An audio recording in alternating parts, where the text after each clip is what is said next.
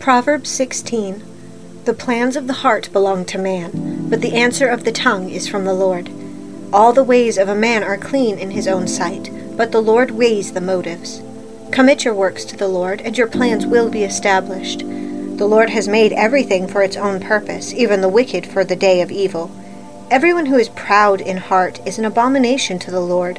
Assuredly, he will not be unpunished.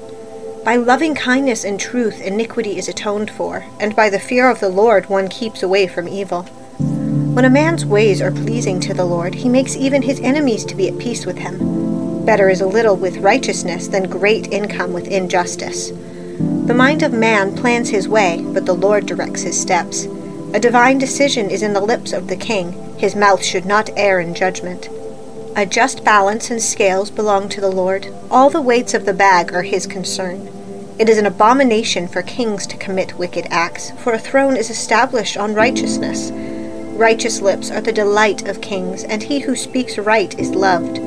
The fury of a king is like messengers of death, but a wise man will appease it. In the light of a king's face is life, and his favor is like a cloud with the spring rain. How much better is it to get wisdom than gold, and to get understanding is to be chosen above silver. The highway of the upright is to depart from evil. He who watches his way preserves his life. Pride goes before destruction, and a haughty spirit before stumbling. It is better to be humble in spirit with the lowly than to divide the spoil with the proud. He who gives attention to the word will find good, and blessed is he who trusts in the Lord. The wise in heart will be called understanding, and sweetness of speech increases persuasiveness.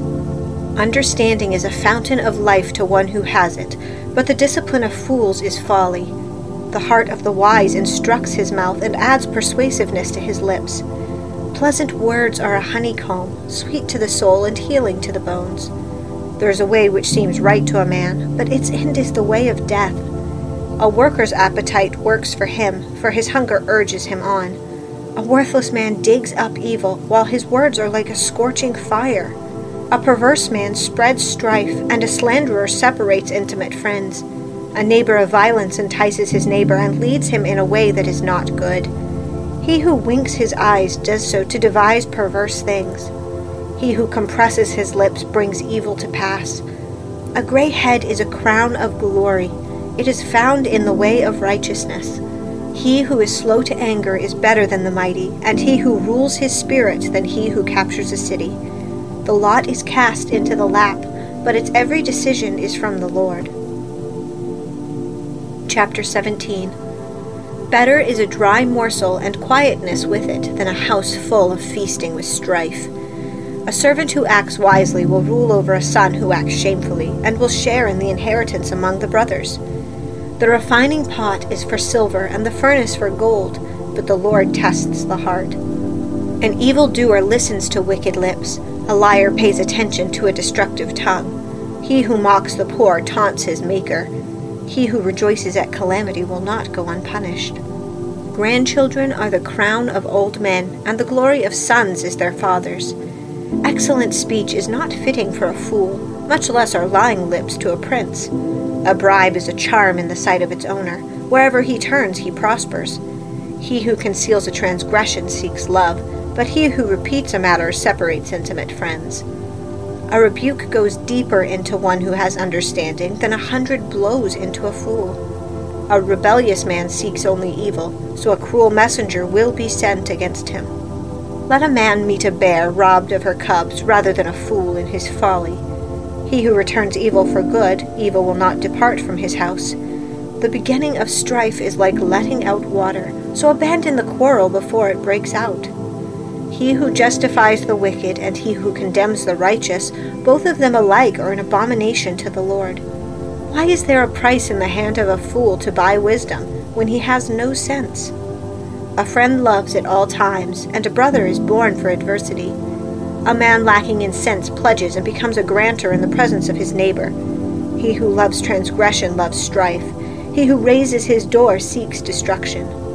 He who has a crooked mind finds no good, and he who is perverted in his language falls into evil. He who sires a fool does so to his sorrow, and the father of a fool has no joy. A joyful heart is good medicine, but a broken spirit dries up the bones.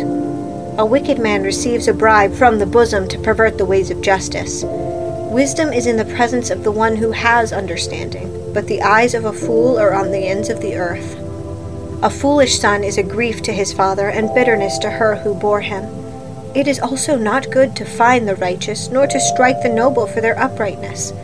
He who restrains his words has knowledge, and he who has a cool spirit is a man of understanding. Even a fool, when he keeps silent, is considered wise. When he closes his lips, he is considered prudent.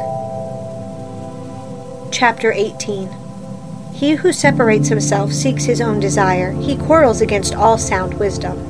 A fool does not delight in understanding, but only in revealing his own mind. When a wicked man comes, contempt also comes, and with dishonor comes scorn. The words of a man's mouth are deep waters. The fountain of wisdom is a bubbling brook.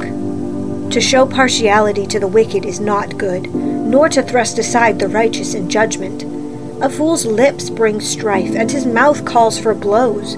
A fool's mouth is his ruin, and his lips are the snare of his soul. The words of a whisperer are like dainty morsels, and they go down into the innermost parts of the body.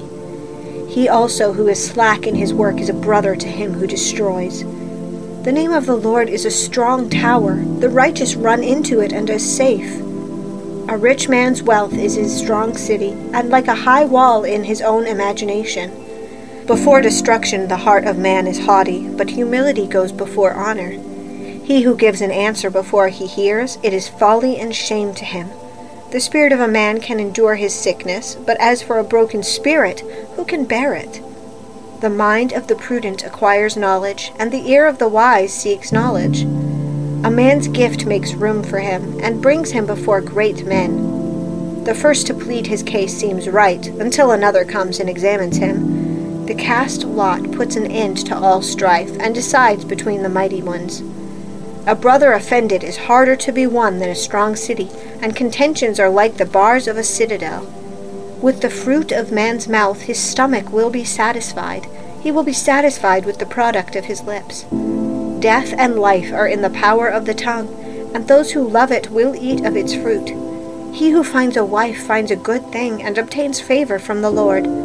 The poor man utters supplications, but the rich man answers roughly. A man of too many friends comes to ruin, but there is a friend who sticks closer than a brother. Romans 15. Now we who are strong ought to bear the weaknesses of those without strength, and not just please ourselves.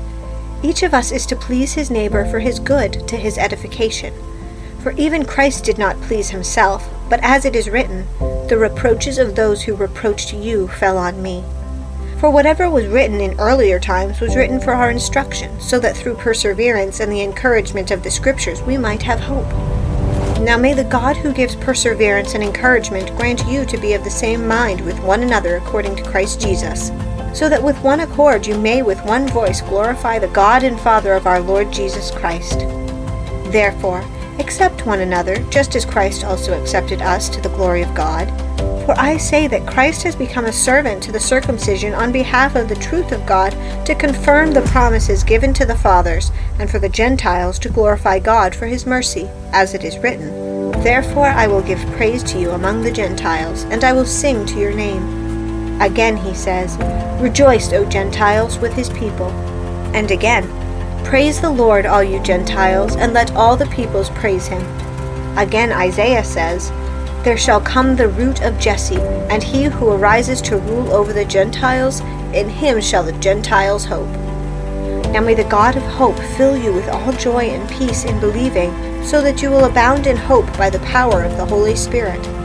And concerning you, my brethren, I myself also am convinced that you yourselves are full of goodness, filled with all knowledge, and able also to admonish one another. But I have written very boldly to you on some points so as to remind you again, because of the grace that was given to me from God, to be a minister of Christ Jesus to the Gentiles, ministering as priests of the gospel of God, so that my offering of the Gentiles may become acceptable, sanctified by the Holy Spirit. Therefore, in Christ Jesus I have found reason for boasting in things pertaining to God. For I will not presume to speak of anything except what Christ has accomplished through me, resulting in the obedience of the Gentiles by word and deed, in the power of signs and wonders, in the power of the Spirit, so that from Jerusalem and round about as far as Illyricum I have fully preached the gospel of Christ. And thus I aspired to preach the gospel, not where Christ was already named, so that I would not build on another man's foundation. But as it is written, they who had no news of him shall see, and they who have not heard shall understand. For this reason I have often been prevented from coming to you, but now with no further place for me in these regions, and since I have had for many years a longing to come to you whenever I go to Spain, for I hope to see you in passing, and to be helped on my way there by you, when I have first enjoyed your company for a while. But now I am going to Jerusalem serving the saints. For Macedonia and Achaia I have been pleased to make a contribution for the poor among the saints in Jerusalem. Yes, they were pleased to do so, and they are indebted to them. For if the Gentiles have shared in their spiritual things, they are indebted to minister to them also in material things. Therefore, when I have finished this and have put my seal on this fruit of theirs, I will go on by way of you to Spain. I know that when I come to you I will be in the fullness of the blessing of Christ. Now I urge you, brethren, by our Lord Jesus Christ, and by the love of the Spirit, to strive together with me in your prayers to God for me, that I may be rescued from those who are disobedient in Judea, and that my service for Jerusalem may prove acceptable to the saints, so that I may come to you in joy by the will of God, and find refreshing rest in your company. Now the God of peace be with you all. Amen.